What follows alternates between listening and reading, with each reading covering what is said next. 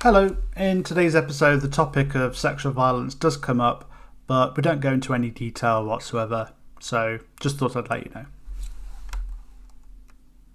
Hello and welcome to Culture, Sex, Relationships. Today I'm delighted to be joined by Katherine Angel. Hello, Katherine. Hi, Justin. Katherine is wonderful author of this wonderful book, Tomorrow Sex Will Be Good Again, Women in Desire in the Age of Consent. Katherine also wrote Unmastered, a book on desire, most difficult to tell, and daddy issues, both of which are absolutely great. Catherine's a pal of mine. Been really looking forward to this chat. Katherine also very kindly says some nice things about my book, so it's a big love-in, yeah. So it's going to be great, isn't it? That's right. We're set out to have high kind of hopes for this conversation. Exactly. Even though, as you say during the book, conversations are kind of, you don't know how a conversation is going to go. And we should frame sex more like a conversation where how is it going to go, rather than to be open to the unfolding, unribboning of what might happen. Exactly. You write about sex so brilliantly, and so with such poetic precision, that I could read your books all day, and I've learned so much from it, and I loved it. So that's my review. #review. Well, that's very nice of you to say. But let's start by talking about consent. So in my books, Cameron talk about consent, but also in my book with Meg John, Enjoy Sex How, When and If You Want To, I frame consent as like being the answer, really, by aiming for consent, that is the key to unlocking all of the difficulties, not only around sexual violence, but also around agency and freedom, and how we tune into ourselves and our desires, and how we navigate that with someone else. In Tomorrow Sex Will Be Good Again, you say that the word consent isn't enough and can't bear the weight that we put on it.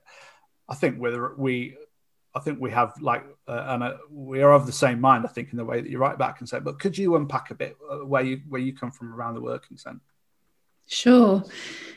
So I think it's really important to say that, consent is the absolute bare minimum for me as far as sex is concerned. We should only ever have sex with people who want to have sex with us. And I think that, broadly speaking, the whole kind of direction of a lot of consent education I really support, and affirmative consent, with the emphasis that it places on the importance of the other person's desire, and making, sort of verbalizing that, and being attuned to the other person's desire and their discomfort and their enthusiasm. All those things are hugely important for sex and pleasure. The thing that I'm trying to argue in the book is that some of the language around consent, so some of the way women in particular are addressed in terms of, questions about coercive sex or kind of pushiness or assault as well, is that quite often the burden ends up getting placed on women as the ones who have to bear the responsibility for articulating their sexual desire and knowing that sexual desire in the first place. So part of what I'm kind of critiquing, I suppose, is some of the language that kind of comes in to those discussions of consent, and how that emphasis, I think, ends up serving women really badly. But a sort of related point is about, in a sense, is about the law. I mean, I think it's absolutely vital that we get the law right around consent and sexual assault. But I think that, and this may be particularly true in the US, I think that there's a way in which a kind of legal language around consent, which is to do with the distinction, between consent and non-consent, has kind of spread into the vocabulary around much wider things, all of which, you talk about so brilliantly in your book, to do with, agency, and whether people are given various options and choices in a sexual dynamic. And I think that while we have to get the legal questions right, we also really have to pay attention to what's kind of distinctively complicated about those questions, about, who feels they have the right to sexual pleasure, whose desires are considered more important, who is allowed to experience agency or ambivalence to that matter around sex. So partly I'm kind of saying that a kind of legal framing around sex doesn't always work well. Yeah, I completely agree. It's actually something I discussed with Elsie Whittington on a podcast, our consent education podcast, that kind of legalistic, narrow, binary notion of consent means that, first of all, certainly in sex education, young people then focus on, well, was it legal or not, which is kind of problematic because we want to get people thinking about really how do we do things ethically rather than legally. But when we say when there's only an option of whether something is consensual or not, it cuts down on the opportunity for things to be more consensual. And I think if we have a non-legalistic framing of consent, things can always be more consensual. I think just even in how we did pretty well on negotiating how we do this podcast, and I felt like it was pretty consensual. But there's always more. There's always more that we can do, more questions, more tuning to what it is that we need. And, we'll have this ongoing consent throughout the conversation, as, by noticing how interested we are or whether we're looking at our watches and things. I think there's always more of it. I think I guess the thing with the legalistic framing is that I think that it is this thing about oversimplifying a complex thing in order to send out the right message, in inverted commas. I think there's a lot of that going on. Certainly that I felt like that was coming out of the book really clearly. And I felt like that was kind of coming out. One of the things, I've not read enough Foucault to really understand, but one of the things that really came out was like, who is in charge of those simplistic messages? Like, who is it that is defining these for us? Who is it who's telling us what's going on here? The stuff about is it Title 9? I've only ever seen it in the Roman numerals. So just was referred to that. All that stuff was referred to in another book, which I kind of read at the same time as reading your book, called Virtue Hoarding by Katherine Liu. And I don't know that. It's very, very polemical and political, and it's basically a tirade against the professional managerial class. Her reading of it was that stuff around affirmative consent and Obama's directives to universities was basically kind of a way of doing politics in a way that he completely abrogated by doing nothing around the financial crash. He was saying, well, I'm not going to do anything around this because capitalism has to succeed, but I am going to do something about this. And so I guess I think that we'll come on to talking about, sexology, which I like to kind of moan about. But I guess, do you think that thing about, do you get that sense of there's a certain class of people who want to send a key message about what it is that we should be doing to own the discourse in a way around consent, desire, agency? Yeah, and I think I was thinking about this earlier, actually, listening to you talking to Vanessa Feltz on BBC Radio London about all this stuff to do with Everyone's Invited and these terrible testimonies of girls and young women experiencing, relentless kind of harassment and kind of sexual bullying.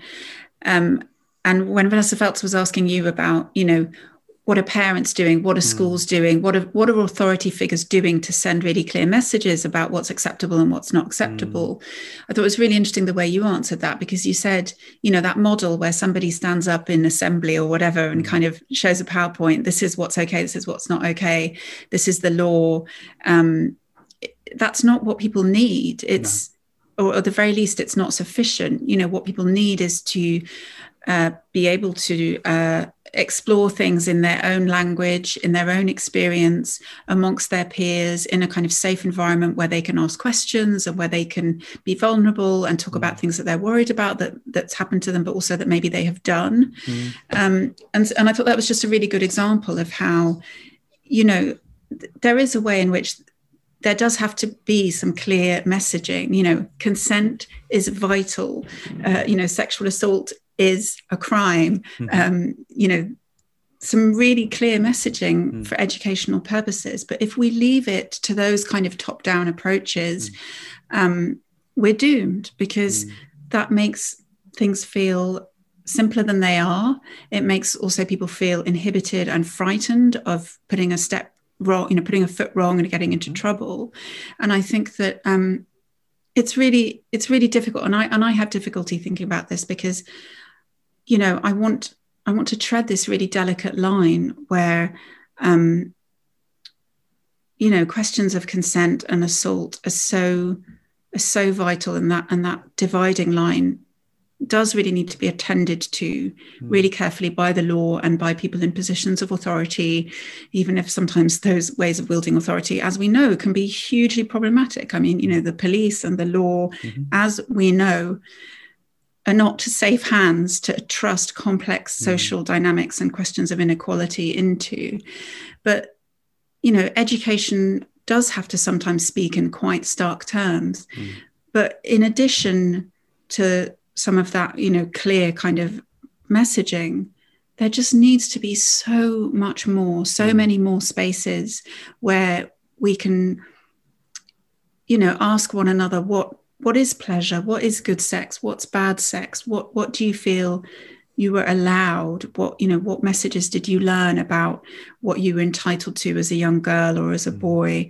And I find it, just really painful to think of how much lack there is around that, I think. And you'll know more about this than I do, because, you're a sex educator and you work in schools, you work with young people. And I think it's very fraught, I think, because people are very nervous about talking to young people about things like pleasure, which is a reason why I think, in fact, some of the consent language has come to sort of swamp the conversations about that, because it's about very clear, or, not always, but, ideally very clear distinctions. And because it allows us to kind of take recourse to this system outside of us that plays a hugely powerful role in society, which is the law. And it means that we don't have to ask ourselves uncomfortable questions about how we teach young girls about pleasure. I think it is so damaging that young girls get such constant messaging about their lack of entitlement to pleasure, not least because, they're at risk of sexual violence. Therefore, it's risky for them to explore pleasure. That's such a theme for girls and young women. But I think that the fact that girls in particular are, so much at risk of sexual violence doesn't mean that we cannot talk to them about pleasure, because that's part of the problem. If girls and women don't expect a world or don't encounter a world in which their pleasure is really taken seriously, in combination with the fact that young boys are taught that their desire trumps everything, we're never going to resolve this problem. It is just such a powerful combination that is set up to enable abuse of girls and women. So I think, it's a really difficult area, but it has to be confronted in concert with these more, direct kind of educational messages. I actually think something similar is going on with pleasure narratives as well, like pleasure discourse. I think that's been oversimplified and also commodified. As you talk about in the book, actually, it's been diagnosed and pathologized to death. But I think that there is certainly the kind of the unbridled sex positivity kind of sex education that I don't belong to, talks about what defines pleasure, that it is orgasms but that it's orgasms, but still part of the world of heteronormativity, part of the world of penis and vagina sex and reproductive sex. And it's, even when people talk about the orgasm gap, there isn't a gap if two people masturbate separately. There's no gap, as Kinsey found many, many years ago. So, but yeah, I think that also this thing about the key message and the oversimplification, I think that I always think, who is it aimed at? It's kind of aimed at young people. It's aimed at datas as well. So it's like aimed at young people, and young people on Tinder, young people on Grindr. And the message is always, this is the kind of thing that you need to be thinking about. And it absolves the people saying those messages from thinking about what's going on in their, charmed circle, monogamous long-term relationships. And I think there's this magical thinking around consent that, I'm in a relationship, so I don't have to think about this. I don't have to interrogate this for myself. I don't have to think about how I learn consent, what agency means to me, how I tune into my desires, even if I'm able to tune into my desires, and how I then do the difficult work of articulating it. I think there's a bit of an othering thing going on. Totally. Totally. And I think that, so often in these conversations, it does tend to be, older people talking about these really worrying dynamics amongst young people. And, is it to do with, the rise of pornography and, how come they aren't being taught these things in schools or whatever? And when I hear people taking that line of questioning, I just think, but do you think that we've got it all figured out? I mean, no one has, like women are not just women, people are subject to sexual violence and forms of gendered violence the whole way through their lives from people of all different ages. It's not just a problem of youngsters who are constantly addicted to their telephones. It's it's a much more collective problem, and I think sometimes the focus on school kids and on university students, especially in the US, is actually to the detriment of larger conversations about how this stuff is woven through the fabric of society, and it is also really linked to questions of various forms of privilege and social inequality. And I think it's obviously it's really important to think about what's going on in schools and universities, but it's not as if the rest of culture has this figured out. No. It's so pervasive. Yeah, completely. I think a lot of it boils down to our sex education. I think there is a real problem with well, first of all, that sex education is just part of the culture, and the culture tells us not to talk about it. Culture tells us that it's bad to talk about sex, and sex education is kind of part of that. And it's all, it's all very narrow and legalistic and to do with risk and harms, and that is just passed on. And it becomes so passed on that people feel like it's become common sense. Like people feel like it's the hegemonic view of sex is that we don't talk about it, or that it's just too embarrassing. Which is not to say that we should all be talking about it all the time either. To reference your book and what Foucault said about it too. But where was I going with that? I do think that it is. I think that it would be better for all of us to be honest about how little our sex education has equipped us to do this, how tricky we find the conversations, but also for us all to say, I'm still figuring this out. And, even as someone who,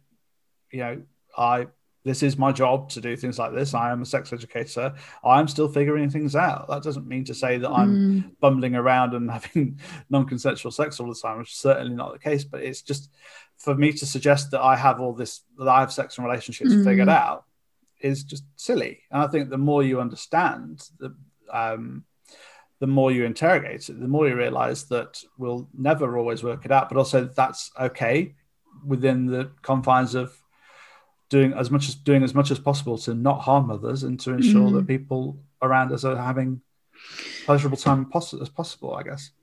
Yeah, and I think that's what's really nice about your book is that, it gets very fine-grained. You get into that detail of what is it like to have a conversation where you're negotiating the fact that you might have conflicting desires, whether it's about sex or pizza or whatever it is, that, actually what we don't learn, I think, is how just to do that in conversation, just to learn to, be attuned to that potential difference and to, the other person's needs or discomforts. And I really love the way you approach this in your book, because, you relate it to other kind of questions about, autonomy, for instance. Is this a setup that is enhancing the other person's autonomy, or are you reducing their capacities for exploration or expressions of uncertainty or ambivalence? Are you speaking and acting in such a way that gives the other person the option to leave, or to say no, or to say I'm not sure, or to say not now but maybe later, and I think that, again, that's why some of the way these conversations go, where it's like, oh, we need to get sex ed right. Of course we need to get sex ed right. It's absolutely vital. But how are we approaching one another in society more generally? How are we cultivating a culture of interest and curiosity in the other's desire, where that person's desire isn't always just an obstacle to our desire, or a kind of open door where we can do what we want? It's so linked to other kind of stances that we take towards human interaction.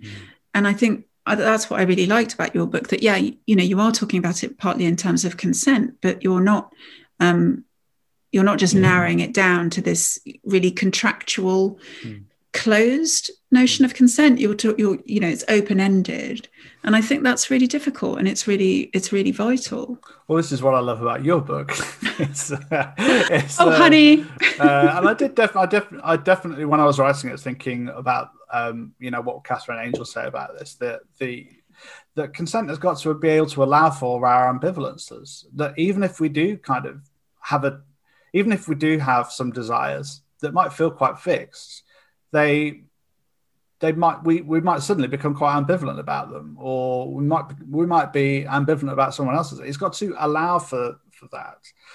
And I think, more time and more slowness is a crucial part of it. One of the bits of advice I give to young people who are thinking about having sex for the first time is like, pick one or two things and see how that goes for a bit, and don't try and do lots of things. And obviously to see sex as being, many, many different kinds of things that we might do.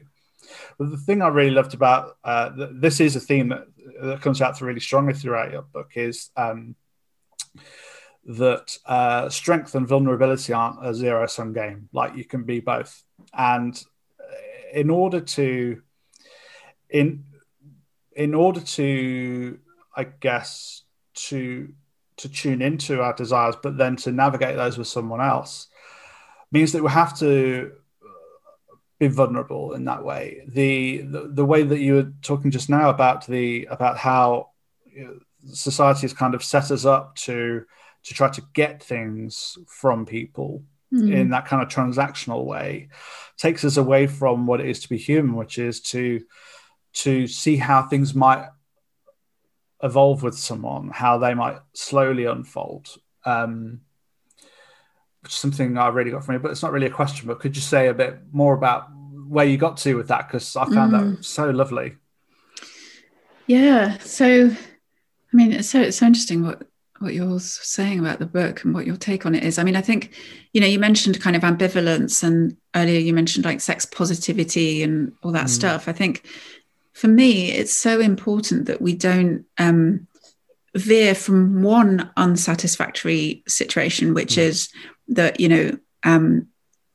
sexuality has been repressed in women and that it's forbidden and it's shamed. Moving from that to its kind of opposite, which is like, yeah, sex is great, and we have to have this relentlessly positive affect around sex, because that's just not realistic. It's just a lie. Sex is frightening for a lot of people. It's associated with pain and fear, and lots of people are walking around the world carrying lots of trauma around sex with them. So it's just unrealistic to talk in that way about sex.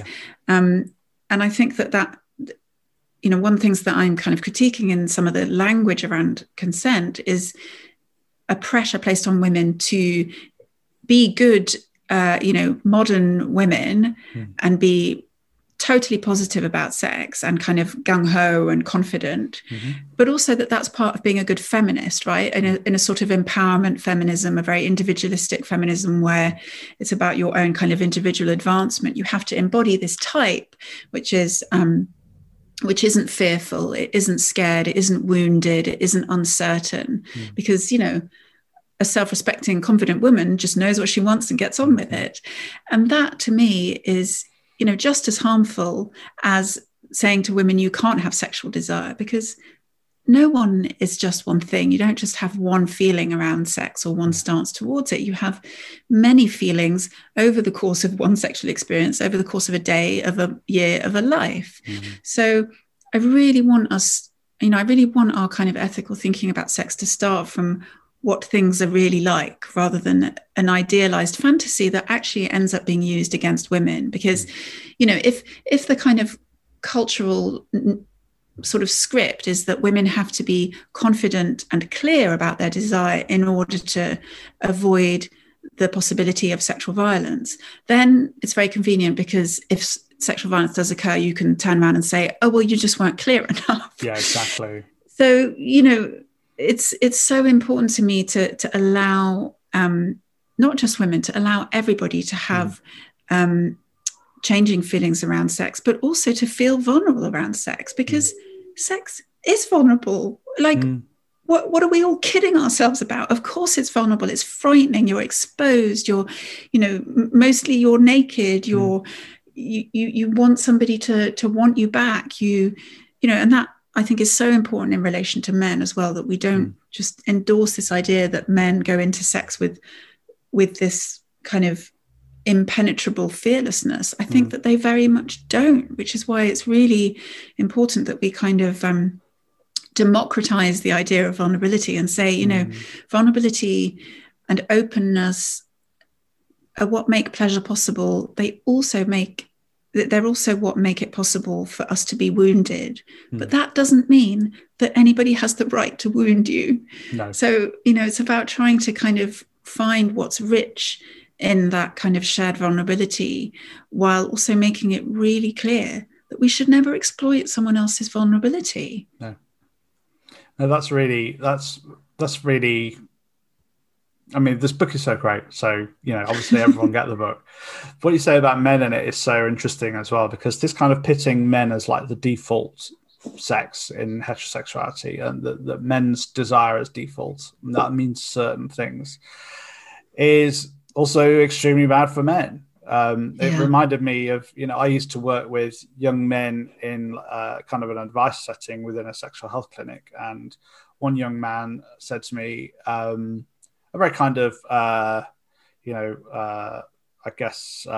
experienced young man said, I won't use his words, but, he told me that he'd had sex with many, many women, probably hundreds of young women. And he was like 23 and he'd been having sex since he was 13 or 14. And he'd never once really enjoyed it. Like, he always got a hard on and, ejaculated. But he just confided in me that he just never once really felt it. It's like, gosh, it was wonderful that he felt he could tell me that, for one.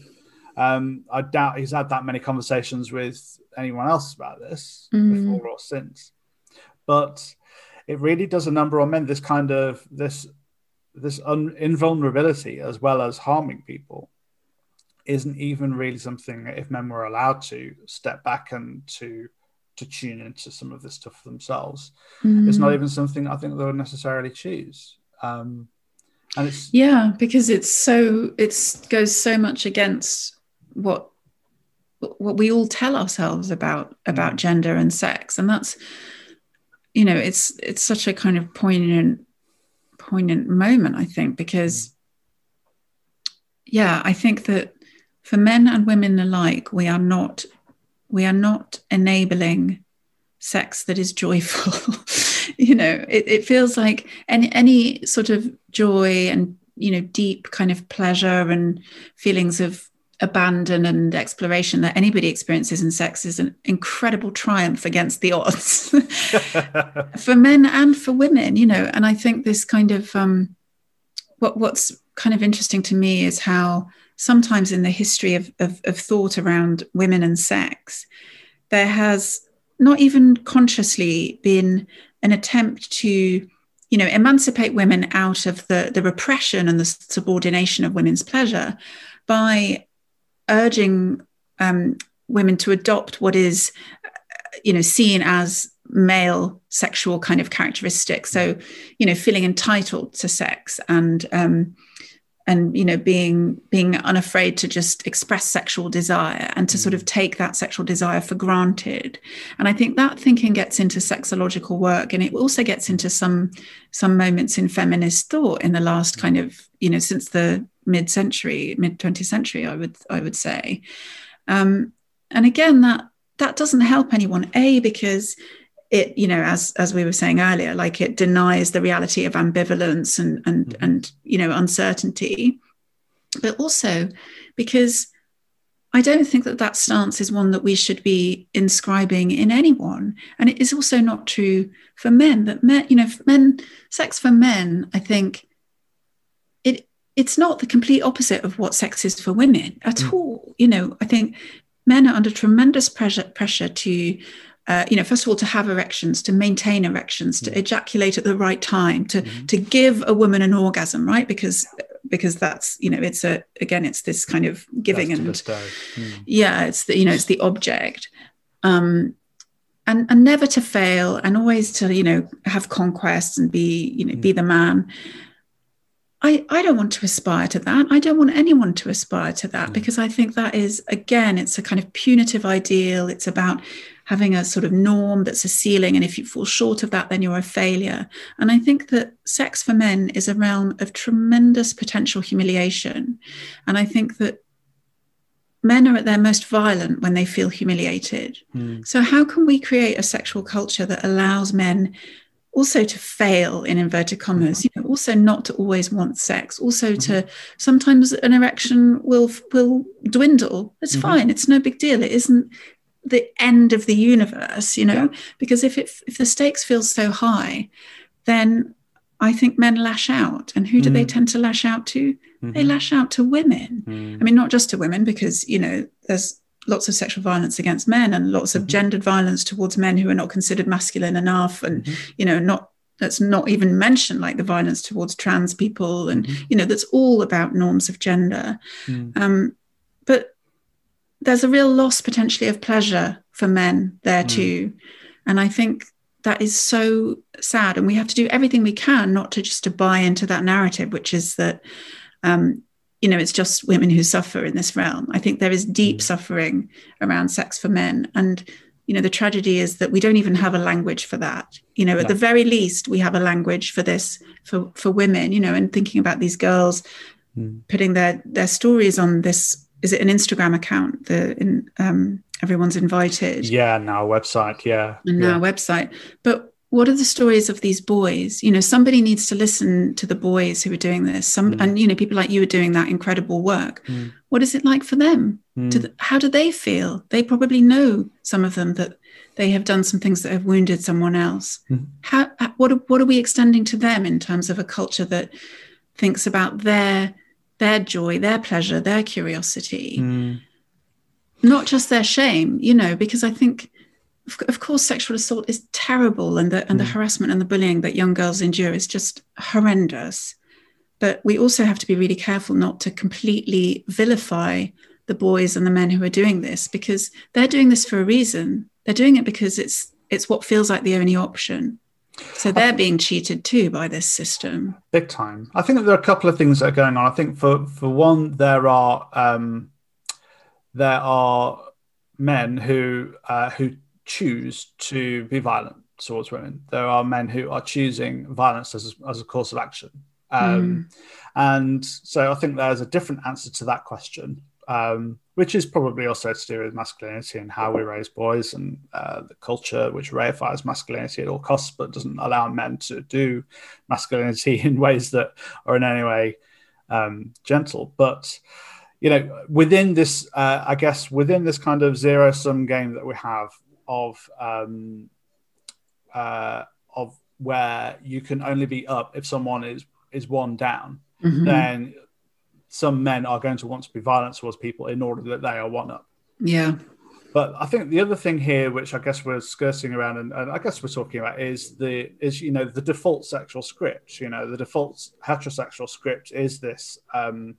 Certain things happen in a certain order. It is about penis and vagina sex, and it involves hard penises. And hard penises are a source of tremendous shame for men. but also they're the source of many people's sexual problems. Like, you know, even in NatSal 3, the national, I always forget what it's called, the big sex survey. National Attitudes, Lifestyles, sexual attitudes. Yeah. Yeah, I know the one you mean. I can never get the acronym right either. The last big one, anyway, was they reckon that 50% of all genders had reported having some kind of sexual problem. And if we completely redefine sex and say, well, sex could be anything that you might enjoy with someone else, then immediately a lot of those sexual problems kind of go away. But that heterosexual kind of script is so gendered. It's so... it's something that everyone has to kind of buy into. One of the things I was thinking when I was reading the book is, you know, what about the possibilities for men to reveal vulnerability and to reveal their own ambivalences and to feel that kind of intimacy that we can even get even from a very like casual sexual encounter, that kind of sexual love kind of that kind of happens in moments with people. But, you know, what practices does that man have to go through in order to get into that position? What kind of masculinities does that man have to do in order to be desirable in the first place within our system, which only verifies certain masculinities? And, you know, men have to do one thing, women another. It's pretty complex. And I think that with this, that we're not going to get there by oversimplifying it is the one thing that I definitely know. And I think that's the wonderful thing that I get from your book is that it doesn't benefit us to oversimplify things. Whilst I think we have to speak with two voices, to quote Elsie Whittington as well, is that we do have to say, you know, that these are all bad and we need to work towards preventing them, whilst also saying these are also really complex and we need to give people the tools to work this out for themselves. Rather than telling them how to do it. That thing about reproductive sex and the sexual script, that's something that really comes up in the chapter around arousal as well, which I found really interesting and vital. And it comes up in some of your other work as well. I think that the history of sexology, so Masters and Johnson in particular, there's a brilliant TV show about them, wasn't there, that we got the first two series. Yeah, there are 4 series of that, but we were only allowed to see the first 2 in the UK. I wonder what happens to the others. But oh my goodness. Yeah. But their model for sex is the model around which much of our discourse is still based around, isn't it? So could you tell us a little bit about that without sure. giving too many spoilers away? Yeah, so Masters and Johnson in the 60s, well, in the 50s and 60s, were doing this research in the laboratory. You know, they had a laboratory where people were kind of rigged up to sensors and plethysmographs and that's how you cameras pronounce that word. Yeah, I've got used to saying it over the years. And what they kind of decided was that sexual function follows this quite sort of linear mechanical set of stages. And, you know, arousal in the right conditions will happily lead to orgasm. And importantly, they argued that this was similar in men and women. It was really interesting because they weren't into feminism in many, many ways. And they were very careful to speak in this almost parodic scientific language because they were trying to make sexology and sex research, you know, respectable and to be protected from accusations of obscenity and so on. But they actually saw male and female sexuality in really analogous terms. So, you know, where lubrication in women is the exact counterpart of erection in men and so on. And they mapped sexual dysfunctions along these very clear axes of arousal and orgasm. And their work was incorporated into the DSM, so the Diagnostic and Statistical Manual of the American Psychiatric Association, the APA, in 1980, in its very influential 3rd edition. And it was sort of expanded in the sense that desire was added to the kind of roster. So you have desire, you know, you just begin with desire, it just comes out of nowhere. You then get aroused, then you reach orgasm, and then you plateau. And the other way around, plateau and orgasm. And they've been so influential. And what is really fascinating is that in the last 20 years, there have been a lot of sort of feminist sex researchers and psychologists who have started to really take apart that model and to criticize the DSM, because the categories that the DSM developed did enable an over pathologization of women. So as you were saying, you know, if something goes wrong in any of those points in that linear progression, you have a sexual dysfunction.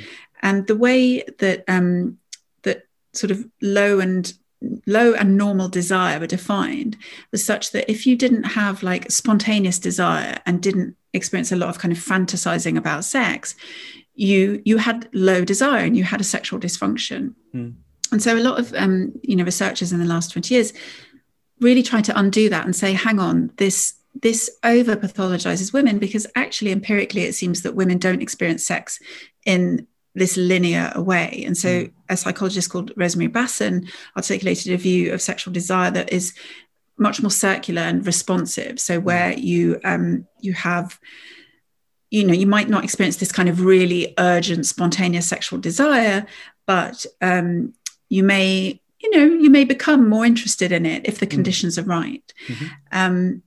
It's such complex, controversial research, I think, because it's onto something really important, which is that desire doesn't come out of nowhere. I think for men or women, in fact, it's just that, the society and the culture we live in invite male sexual desire much more than they invite female sexual desire, and they reward it very, very differently.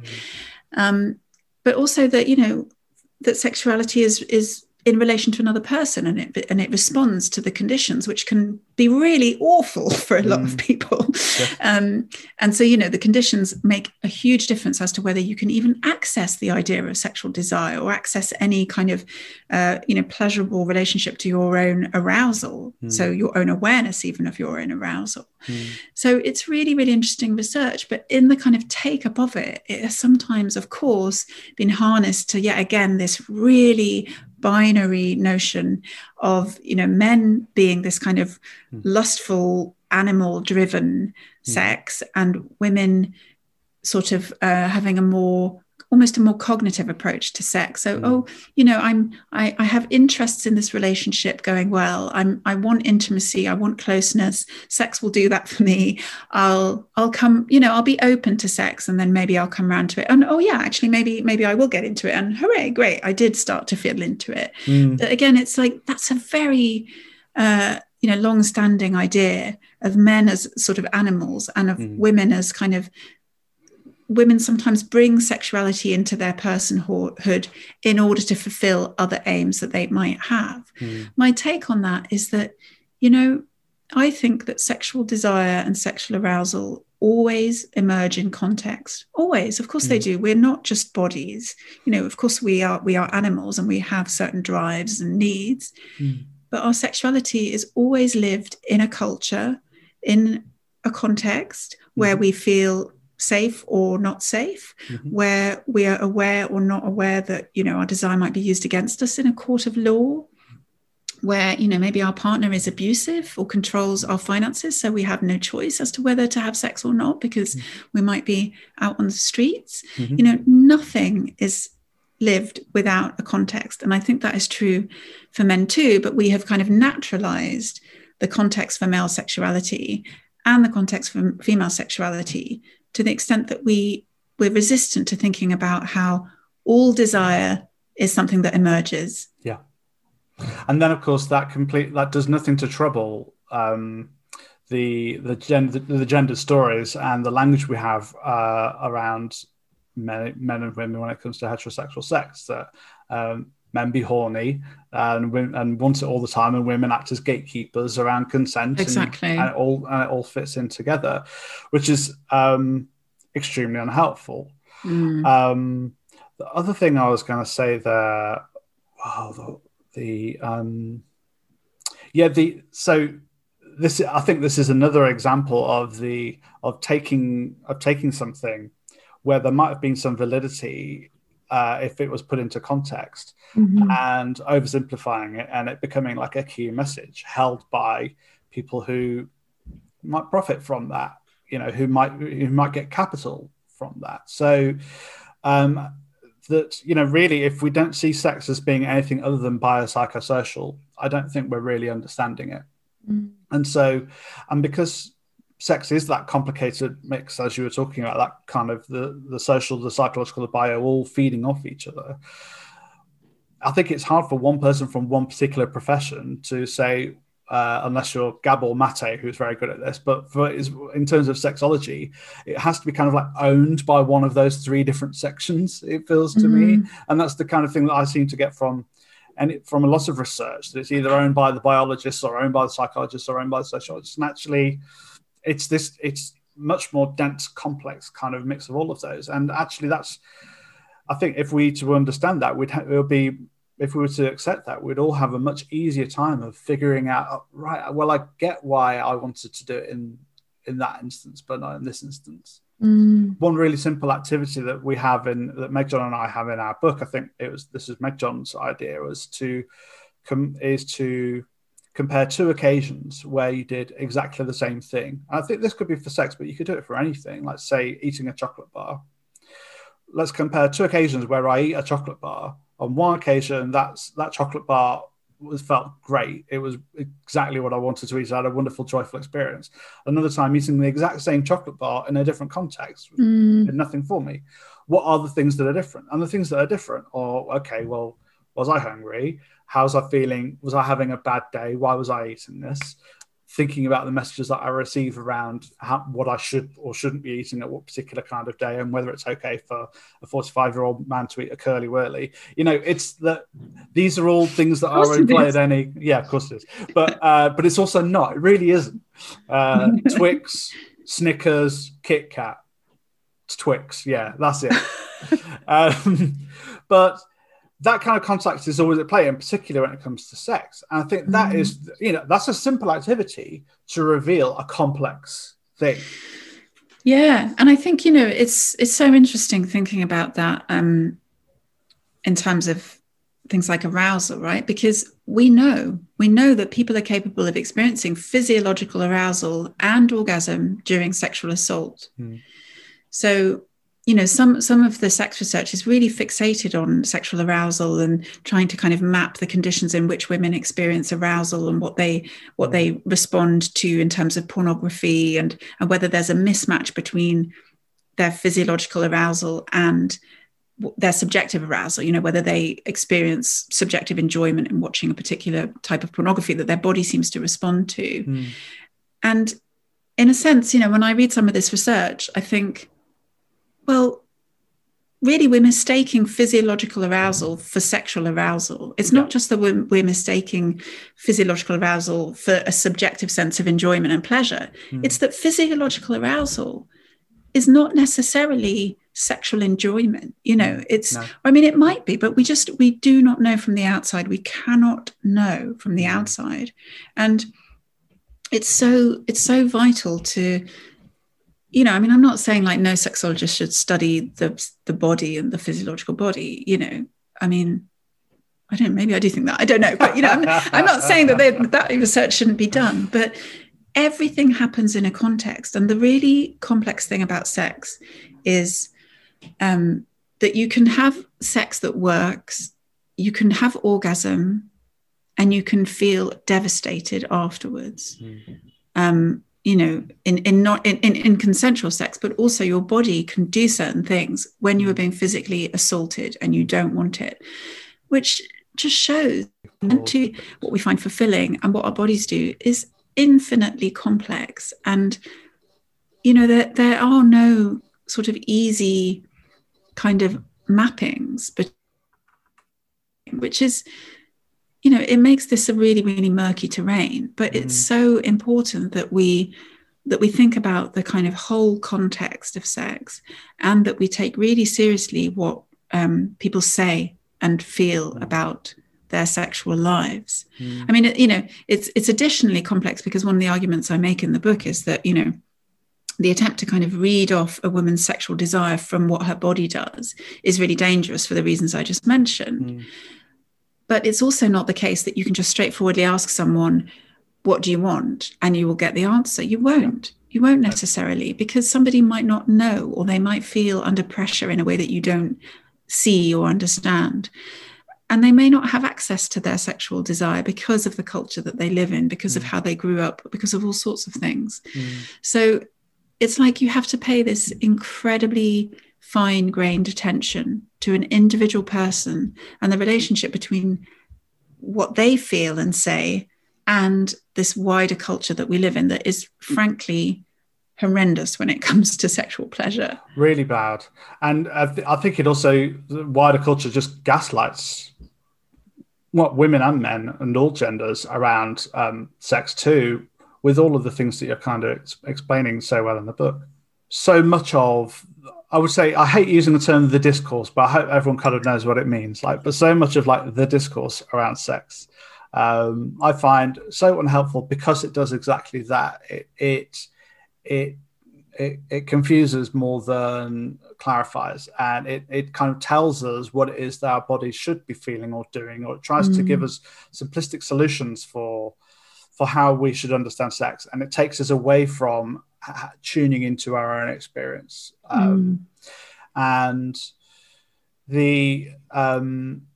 also just tuning into how our body works and the kinds of things that we're trying to make our bodies do in order to have this kind of mind-blowing sex. And one of the things that Alan McKee often says about pornography, like one of the key criticisms around pornography, is that they show great sex, but they don't show how to have really great sex. And I think this is still something that we're not doing. And just to kind of circle back to our conversation about pleasure, is that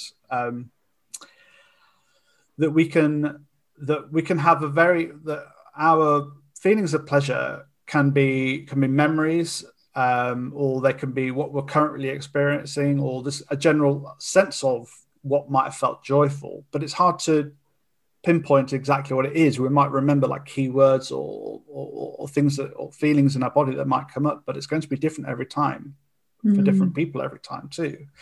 But I think the thing that we can work on is to work around the conditions wherein we might begin to feel pleasure with someone else, and that's the key. And for me, that's the where I think the framing of consent comes in. And I guess like I do in my book, I suppose, with if we're framing consent around agency, freedom, and choices, then we can start to build in that capacity. But at the minute, just so much of what we are taught, so much of the common sense ideas that we have around sex and relationships takes us away from that, does the opposite of giving us that capacity. Yeah, that's really interesting. I think that part of what I'm arguing in the book is that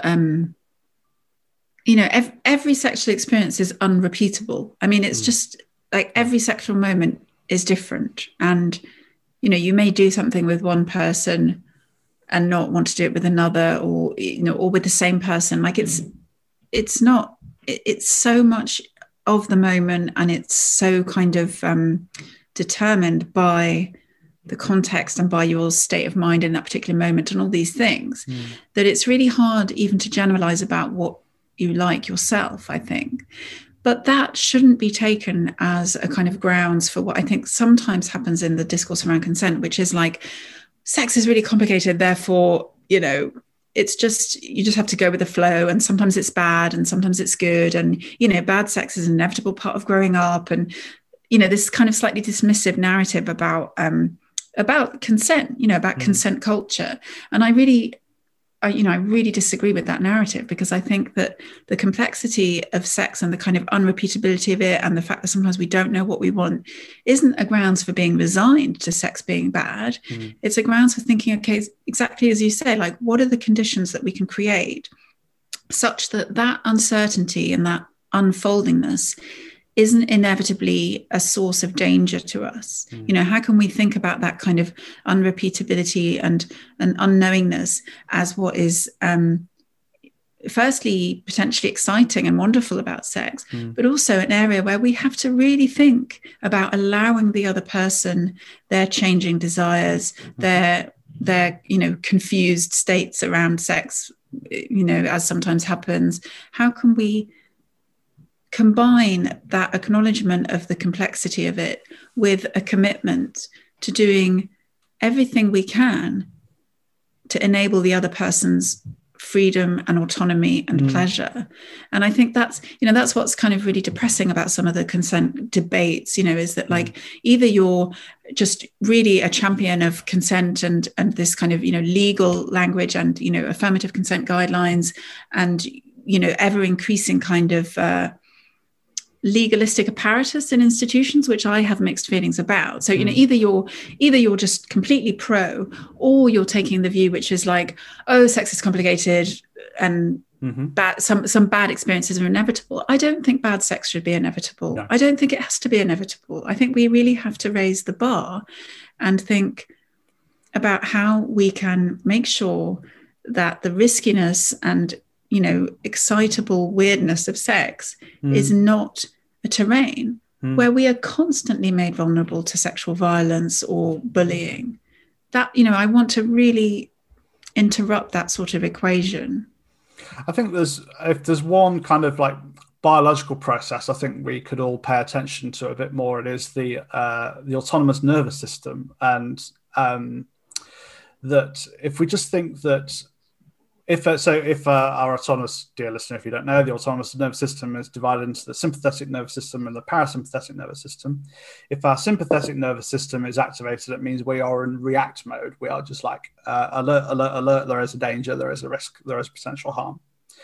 In order to really feel sexual arousal, I think, from some of the reading I've done around this and just my thoughts about it, I suppose, are that we need the parasympathetic nervous system to be in mode. Like we need to be, the reason that we feel that our genitals get engorged during the night is that our body is recharging our genitals because we are deeply relaxed.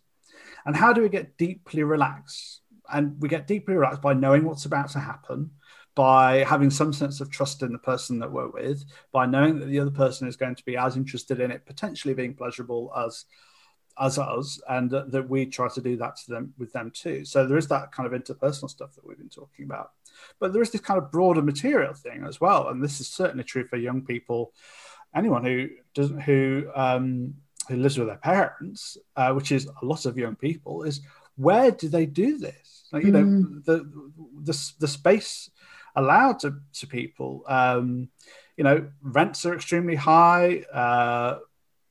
Jobs are few for young people, the kind of young people that a lot of people are wringing their hands around, often just don't have the material circumstances where they can put aside 2 or 3 hours and try to explore each other's bodies and have this wonderful, as you say, like conversation of intimacy, no matter how like casual or recreational the sex might be, that is just denied to a lot of people. So I think just materially, it's materially for lots of people, it's tricky. I think, society is kind of set up in many ways for people to have bad sex and to kind of put up with it in order to find someone to live with. I think that's the kind of the grim truth for a lot of people, really. Yeah.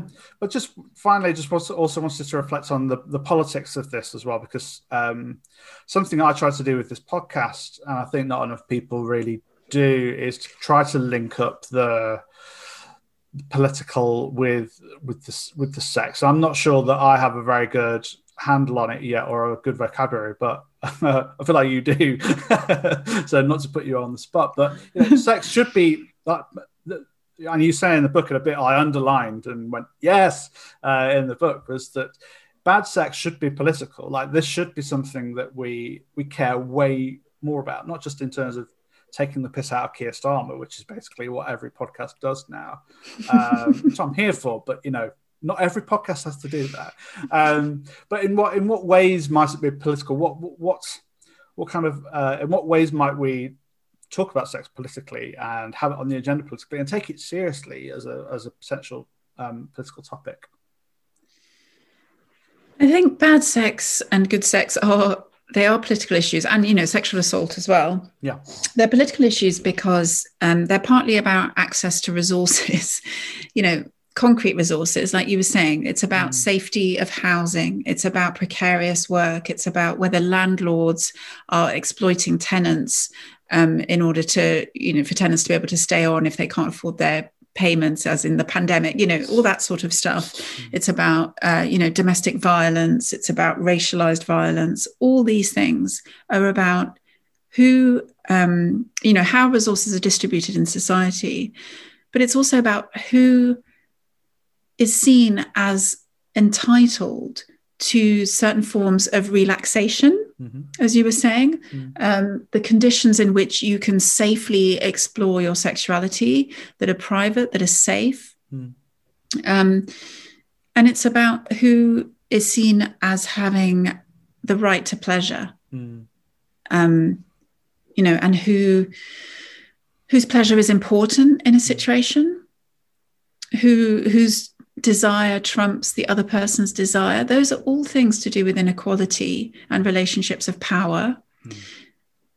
Not to mention what happens when things go wrong, so whose stories are believed, who has the right kinds of cultural and economic capital in order to be protected in a court of law, who has access to lawyers, who can pay, is there legal aid? I mean, the list is endless. Yeah.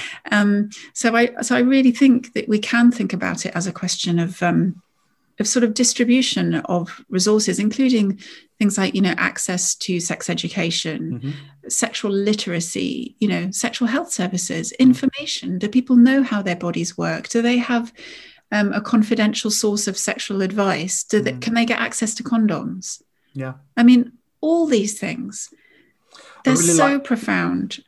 I really like what you say there about, basically that agency is disproportionately shared out. It's we don't all have equal amounts of agency yet. Yeah, a lot of the things in a lot of the key messages, as we call them, that you interrogate in your book, presume that we're all on a level playing field, don't they? Yeah, they presume that all women have to do is to be confident to say, no, I want this, or they all assume that arousal means the same thing to the same person, that we're all, and also that we should be, that our desires are kind of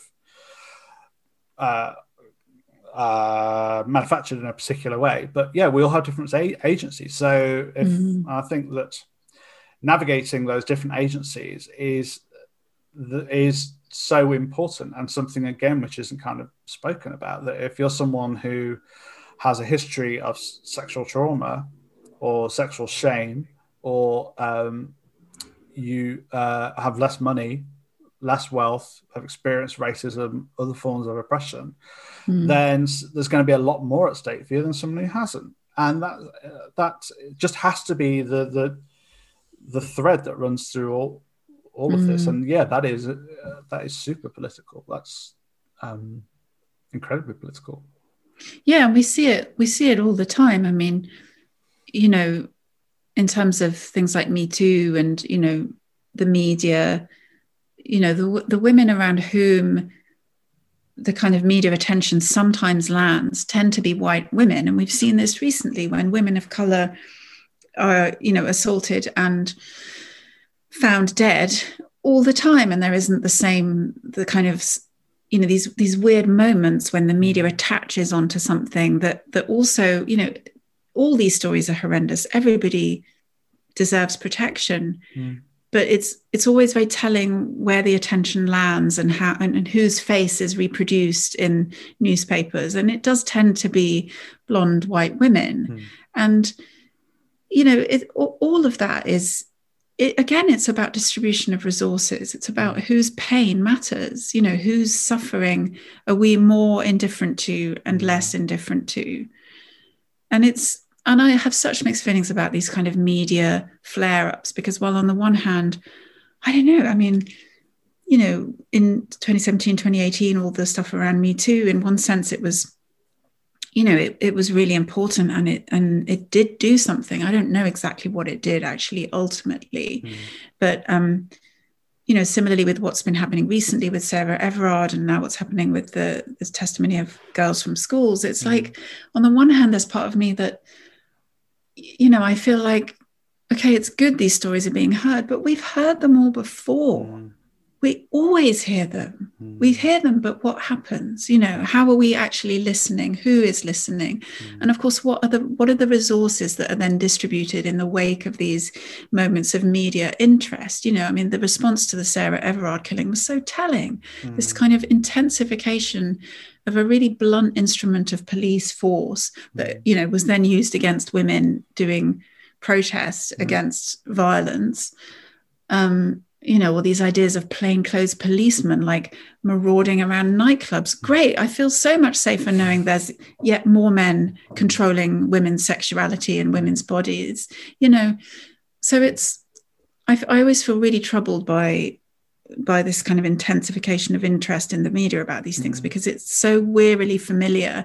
We know the rates of sexual violence. We know how pervasive sexual harassment is. I didn't need to hear the statistics about the proportion of young girls who encounter this stuff. We all know this stuff. Why is nothing changing? And I guess just finally, I suppose that as there is the risk that when the media takes on those those simplistic messages, that what happens is that it just retells the narrative of victimization and women and what it is to be a woman, without ever committing to something which is transformative. And hopefully we are seeing something which is more transformative. The Sisters Uncut, the protests and the solidarity around that, I think, is really good. Yeah. That is very powerful. But it's difficult because we are going to keep hearing these stories again and again until things change. But the other political thing here is that things aren't going to change. Sex education isn't changing radically, transformatively anytime soon. I haven't had a contract longer than a year, and I've been doing this for 21 years. A lot of charities have either been drastically downsized or don't exist anymore in the sector. So and the impact of austerity on all these things, on the resources that young people have to talk to people who can help them, who can support them. It is just horrendous. Really, things were always bad, but the Tories have certainly not made anything better for women. Big time. Well, I'm delighted to say that Tomorrow Sex Will Be Good Again is amazing, and I think you should all read it. It's by Verso Books, isn't it? This is the bit we do now, isn't it? Verso Books, available from their website. It's very pretty. It's possibly one of the prettiest books I own. I'm glad to hear it. They did a great job with the design. They really did. Thank you so much for joining us, Katherine. Thanks so much. It was great to talk with you. Yeah. And dear listener, if you enjoyed this podcast, please subscribe to the Patreon, patreon.com/culture sex relationships. And we're on Twitter @culturesexral. That's right, I think. Yeah. Also, if you have any questions for an upcoming advice episode where I give advice, if you have any questions about relationships or sex or anything related, you can email me culturesexrelationships@gmail.com, and I'll answer your questions in a future show. Until next time, bye.